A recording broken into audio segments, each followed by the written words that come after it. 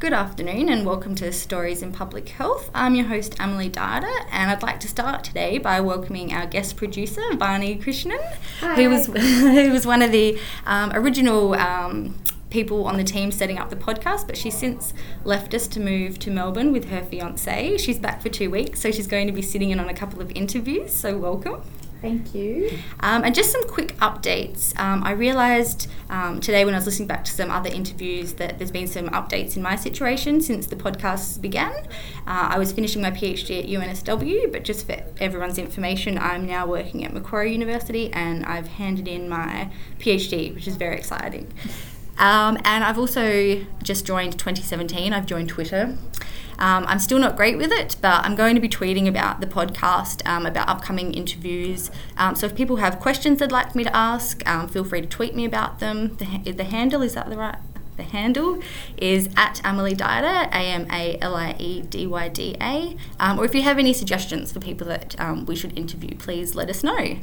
So today we're here at North Sydney at New South Wales Health, and I'm absolutely thrilled to introduce Dr. Kerry Chant, the Chief Health Officer for New South Wales. Thank you for joining us, Kerry. Well, thanks very much for the opportunity and congratulations on getting your PhD. Thank you. It was a big relief. All these people that say it's an anticlimax, they're wrong.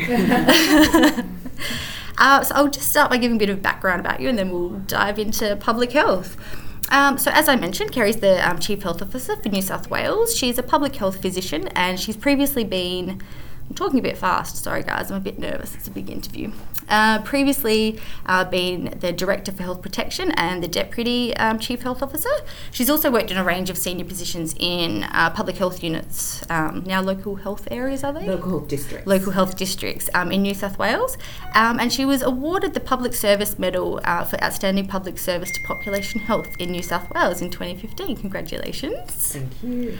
And she has a few areas of interest which I hope to touch on today. So maybe we could start with how you first got interested in public health. So you studied medicine as a doctor? So I studied medicine as a doctor. I enjoyed medicine, but I suppose I also sort of reflected on how we could do better at preventing illness, how there were issues around the same people coming back for care and how we could better provide that care to them. I also was always interested in health system and equity, and so I was drawn to public health training, which I think has led me on a path where I've been able to influence public policy in a positive way. Yeah, excellent. And what was your first sort of exposure to public health in that setting? Was it part of your, was there any sort of learning around that in medical school, or was it once you were out working?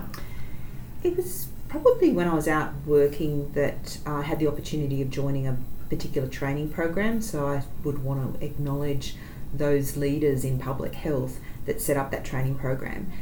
And it was a rotational scheme, so it allowed you to do some health systems planning, it allowed you to work in actually hospital administration, and it actually allowed you to work in communicable disease branch in a health protection role. So you got the broad perspective of public health. And I think work in a regional public health unit as well. So I think it gave you a taste of things, and that led me to be appointed as the director of the public health unit out at Southwestern Sydney. And I'd like to acknowledge that my boss out there, Professor Ian Webster, who was a drug and alcohol physician and a population health physician, and who was very much an inspirational leader, particularly championing concepts of equity.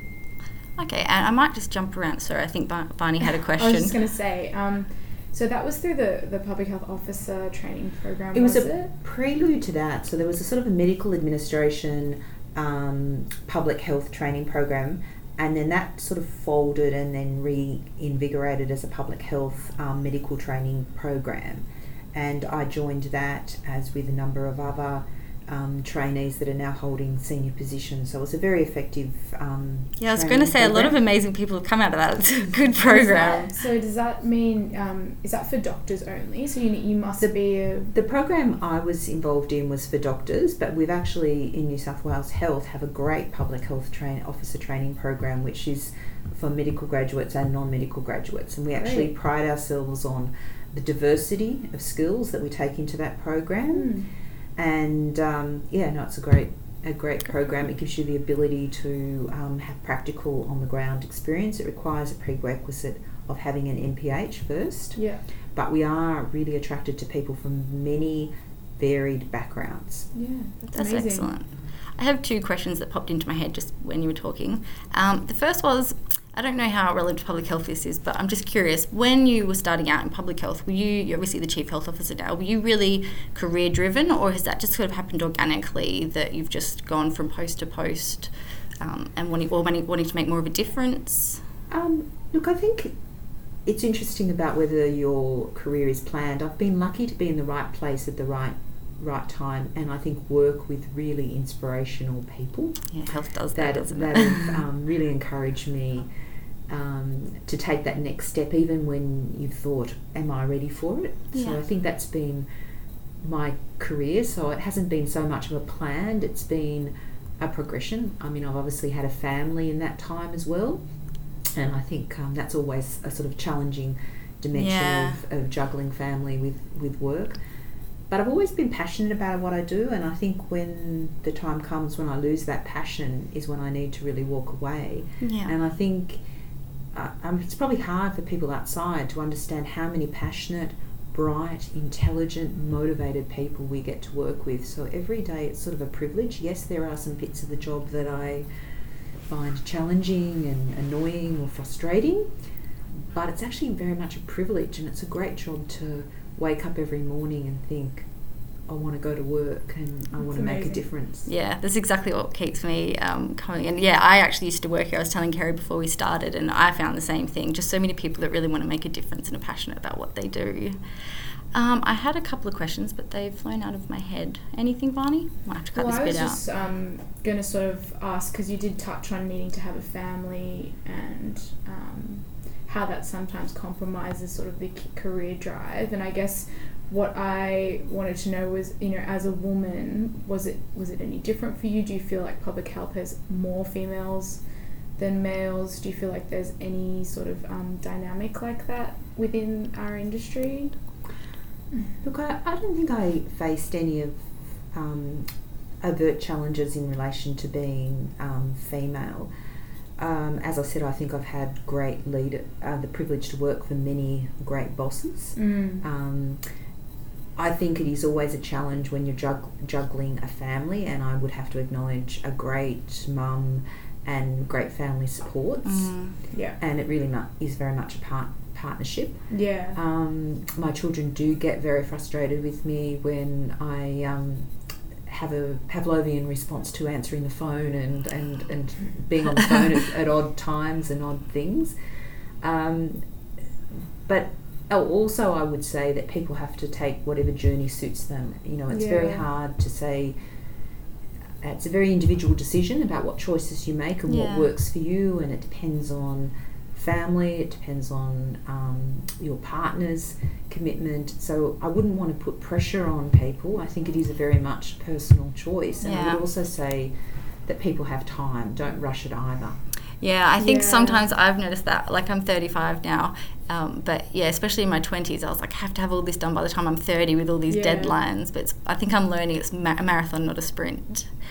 So you mentioned something before about, even though it is amazing to work here, some of the challenges. Would you mind touching on some of the challenges that you've had, or some of the challenging things in this role? Well, I think you've often got to collect information, assimilate information, collect evidence very rapidly, and make decisions and respond. I think we have to engage on some really challenging issues, and sometimes health is a very personal issue. It touches everyone, and so it does require us to do our utmost to make sure we're minimising the harms. And so I think the responsibility can be quite stressful, and it's something we've got to take very. I suppose we are very responsible for something which is very near and dear and very important to people. So actually, with that comes some pressure. But as I said, the great thing in health is just the highly technical and highly competent team that we've got to actually support you, so that we can be supported to make the best decisions. Yeah. How does politics play into it? Like, is it frustrating sometimes when, obviously with politics in Australia, they're not always, everyone has different views, but people might not come from a harm minimisation approach, or there's policies that you want to put in place that you can't. How do you manage that? Well, I think that part of our role is to present the evidence in a very coherent way. Yeah. I think we're not here to advocate, we're here to put evidence, which will, there may be, governments may have different views about that, but there may be different opportunities. So I think there needs to be a degree of pragmatism,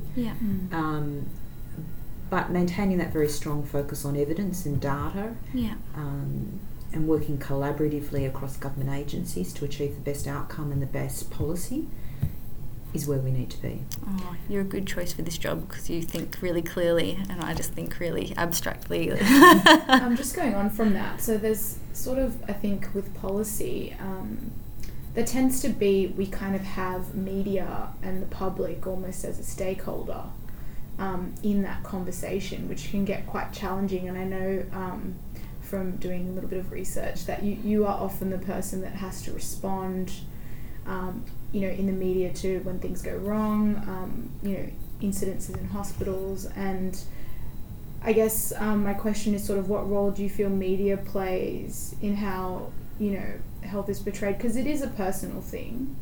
And, people get very passionate. The public gets quite passionate. They want action now. And sometimes that can cloud, the evidence, or they could be demanding something that maybe there isn't evidence for. I mean, it's a tricky line, and it's a tricky question, sorry. But, what you think the role media plays in sort of how we get good policy across the line, because they tend to have quite a say. So I think contemporary public health, or anyone in a senior position, has to engage with the media. The media reflect the community views. They're an important way of communicating to the general public. We've got to make sure our messages are accessible. Yeah. And we've got to learn how to engage with people. I think it's often very difficult to engage when things are very heightened, when people are in a state of panic, or where people have been polarised. Yeah. And so part of the challenge for us in public health is actually to have play the long game. Yeah. Make sure we've got messages out there, information out there, and consistently engage with the community around complex issues, because health is actually complex. And many of the policies are complex ones. Yeah. And it's very important that we take all of the opportunities, and I suppose one of the ways we do that is through proactive media. Right. Because when we're actually doing proactive media, we can actually get a little bit more nuanced discussion, we can reflect on the complexity, we can engage with other stakeholders to take the community on a journey. Yeah. And I think we need to get better at communication. Yeah. It's a difficult thing. And it's a difficult thing. We have to get used to social media. And I was going to ask how it's changing. Well, I think the immediacy is there, and the need for us to get ahead of the message and to be the coherent voice. However, it's pleasing also to see that the community is actually quite discerning about messages, and it's pleasing whenever we do surveys that New South Wales Health or some of the government branded websites are actually seen by the community as up there. Oh, that's fantastic. And so some of that gives us confidence that the community is actually quite discerning of the information, but we have to make it easier for them to find that source of truth, or more detailed analysis of the information. I have an easier question now.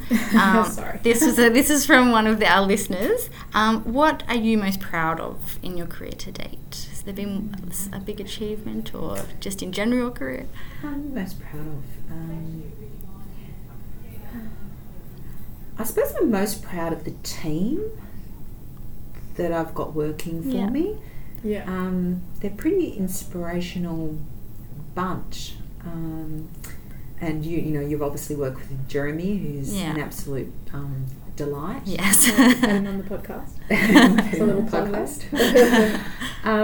I've got Joe Mitchell, who's particularly involved in our population programs who are tackling some of the issues of tobacco, obesity, alcohol and other drugs, and are leading some really important reform agendas. And they're probably some examples of challenging issues that are going to take a long-term, sustained effort. So you need really talented, motivated people. That's correct. And I've got many others that would fill this podcast. Yeah, I might follow you up on that. And do you think it's because you have like a shared vision that team works so well? Like you're all on the same page in terms of... Look, I think you also have to have diversity of views, and one of the strengths of the team is actually having people that have got a diverse range of views and a diverse range of perspectives. And I think that actually strengthens it, because it's very dangerous to have people that won't confront you with different perspectives or challenge you. So I actually like having a quite always respectful, but a very constructive and fiery debate and passionate debate. And I really like people that bring passion to what they do. That's amazing. I think there's definitely a lot of those here. I've also, I know you have an interest in Indigenous health. I was wondering if maybe you could talk about some of the work that's going on in the department now around, I think that's a hugely important issue for Australian health, some of the work or some of the highlights that you've worked on over the years. So I suppose my approach to Aboriginal health is twofold. I firmly believe everyone has a fundamental responsibility to attend to Aboriginal health and the incredible disparity in our health outcomes between Aboriginal and non-Aboriginal people.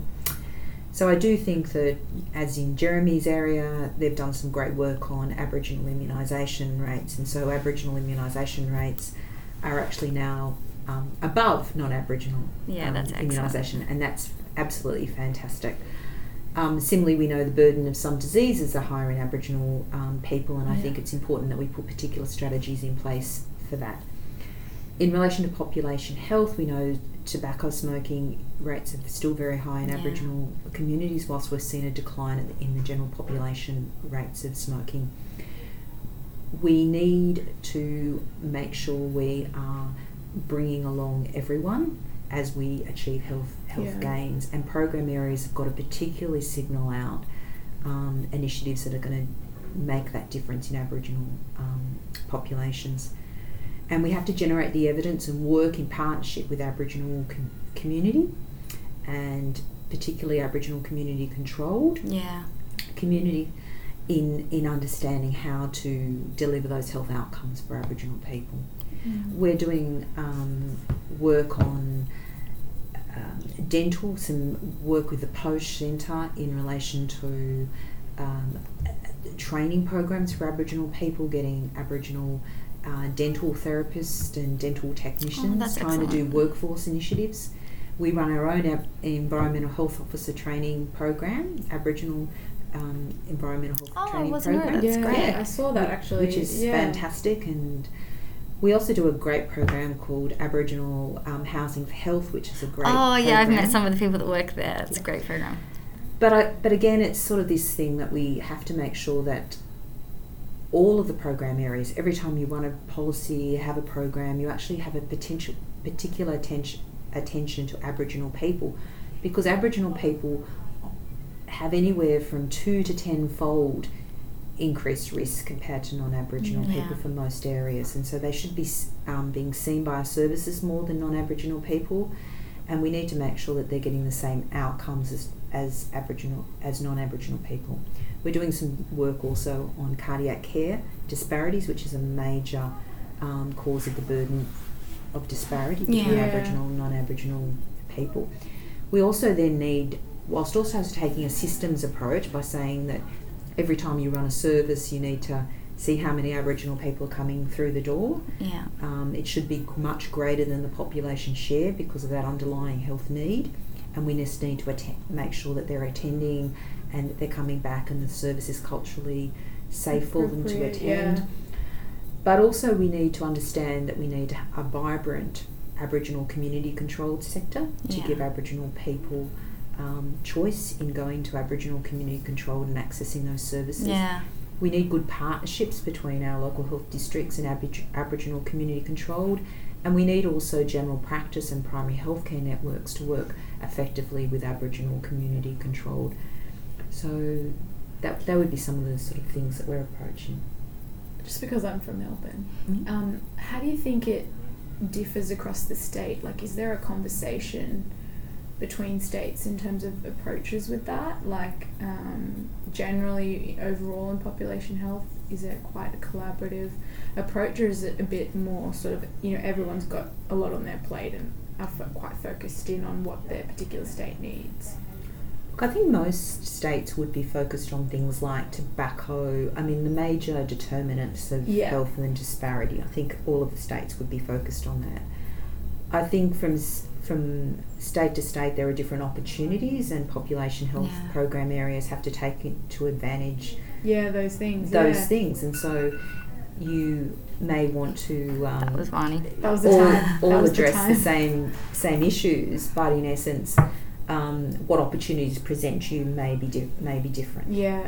But we've had a strong commitment to addressing childhood obesity. It's been a Premier Baird's priority, and Premier Berejiklian has continued to support those Premier's priorities, and that's been a very effective platform to get whole of government engagement. And we've also been very pleased with our partnership with General Practice, the AMA, the broad range of health providers in terms of recognising the importance of that problem.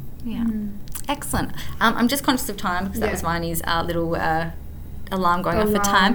I have two more selfish questions, and then we might I didn't warn you about this before. I usually warn people. I usually try and wrap up with maybe a favourite book or something that's really inspired you or changed the way you've thought. But my two selfish questions are something that I asked you previously, is that we're trying to develop an MPH program at Macquarie, and what would you really like to see students come out of an MPH if they were going to work for you? What are some of the core competencies you'd want to come out? And the second question is, from a researcher's perspective, how can we work better with places like New South Wales Health to better affect change? So I see two skills that are really very important, and one is this understanding of how a health system is funded and operates. And also so that's an understanding of what the Commonwealth funds, what the state funds, what are the funding schemes, issues around cost effectiveness, evidence, critical appraisal skills. So I think that's fundamental. Then I think it's important to have good data literacy skills.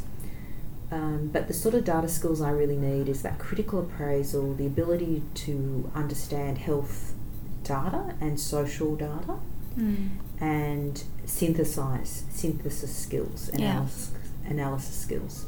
So they're the skills that I most value, and I'm probably going to offend some of my people that but that's the sort of growing area that as we're doing good public policy, those foundational skills are very key. Okay, excellent. And then I think your second question was about research. I think there's great benefit from researchers being much more closely aligned and working closely with policymakers. And I think we've got some really good examples of areas where we do that incredibly well. And one of them's in the arena of HIV, and that's been a long partnership between the research sector, the affected community, and also New South Wales Health and our service providers. That allows really frank questions. It allows research questions that are actually going to be translated into policy or service provision. And so the closer we can get that alignment, now that's notwithstanding that there will be some research which doesn't have to be as connected. The more basic research has to be great ideas and inspirational. But as soon as you get more towards that health services research, or that translational research at the end of service provision, Yeah. it's really important you understand the policy and program settings at both a Commonwealth and state level, and how you would implement something at scale. Too often we do small niche projects, prove evidence, but they will never be cost effective at scale or implementable. That's really good advice. I think I'm probably even guilty of that at times, so I'm definitely going to keep that in mind in the future. That's definitely my experience as well. Like in terms of doing smaller projects, or being very grant based, particularly for NGOs and non-for-profits that are quite grant based. They I think because of the nature of that funding scheme, I think by default think like that. Maybe not necessarily out of choice, but yeah, we'll try and spread the word in research. And look, I think some of the role of the peaks, for instance, when you're talking about NGOs, is, for instance, that may be something that we can support capacity at a peak, so that the NGOs are not having to replicate.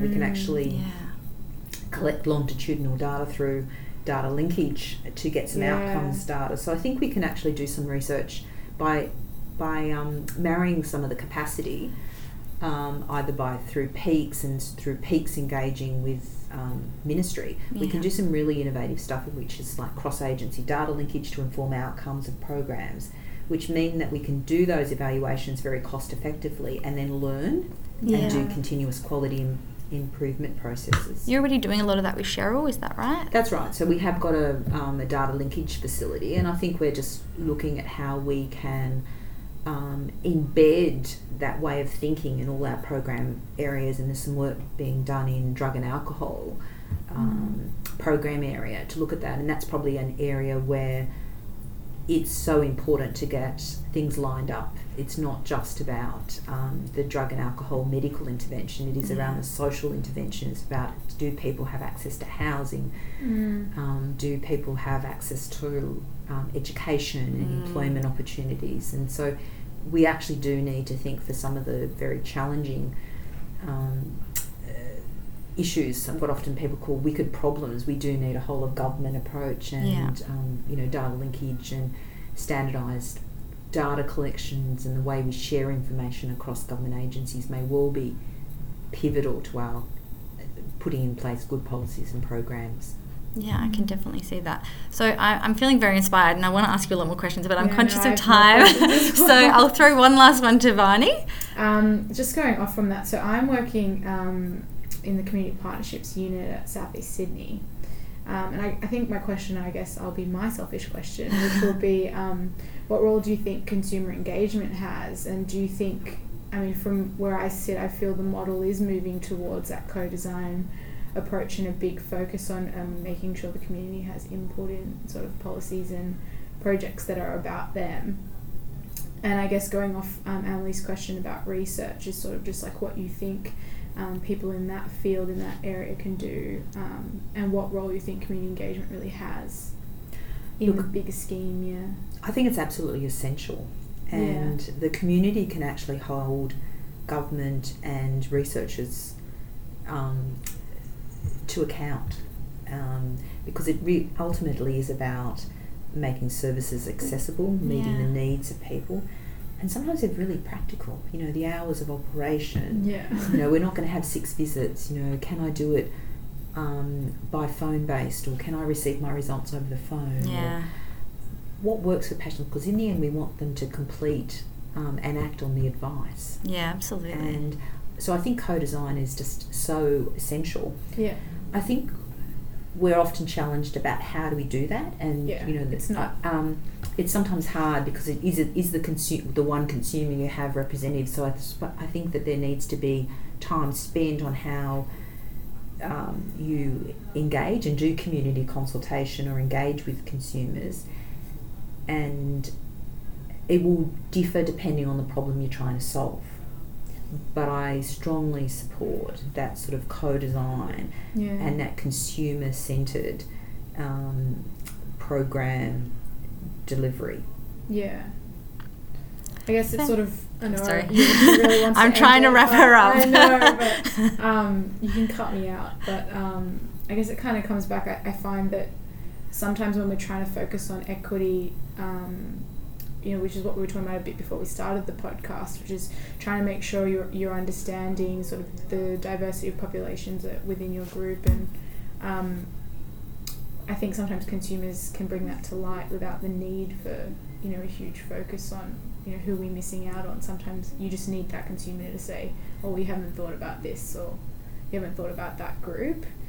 So it's very inspiring to hear from you that, that's we're on the right track, and that's sort of the direction that we want to be going. And we should also monitor who is attending our service, and then compare that with who we would expect, because we know generally the prevalence of disease or differentials in disease. Yeah. And so we should always be questioning, are we just getting the lower acuity people? Are we getting the full spectrum of the people that have the underlying disease? Yeah. And, I think one of the things we've got to be really attentive to is navigating our systems can sometimes be really challenging. And I think that equity focus is something we need to bring to bear continually. Thank you, Varney. Passionate as Yeah, always. So just one final question about perhaps a book that's inspired you, or a movie or podcast. You can say this one if you like. There's no pressure. We can cut this bit out. Goodness. I'm going to have to fess up that I actually... I do a lot of reading because for my job necessitates lots of reading. So when I actually read for pleasure, I tend to read fairly light, sort of criminal sort of novels. Oh, that's okay. Do you like Jack Reacher? I like Jack Reacher. Jack Reacher and Daniel De Silva. I haven't read him. Yes, I'll have to look him up. He's very good. There's a new book coming out in July that I'm hanging out for. Well, you certainly set yourself apart. That's the first fiction that we've had, I think, recommended, but I'm going to go and look up the second one. Thank you very much for your time today. It's just been amazing. I just feel very inspired, and also thank you so much for your time. I know how busy you are. And also thank you very much to Varney, all the way from Melbourne. I really enjoyed it. Thanks so much for your time. Really, it's like such a privilege to meet you. I mean, you never get to meet people at that high level and really ask. Well, it's a great initiative that you're running. So. Yeah. Thank you. And you got to have a bit of fangirling from us as well. That's right. All right, thank you everyone, and we'll speak to you next time on Stories in Public Health. Thank you. Thanks so much.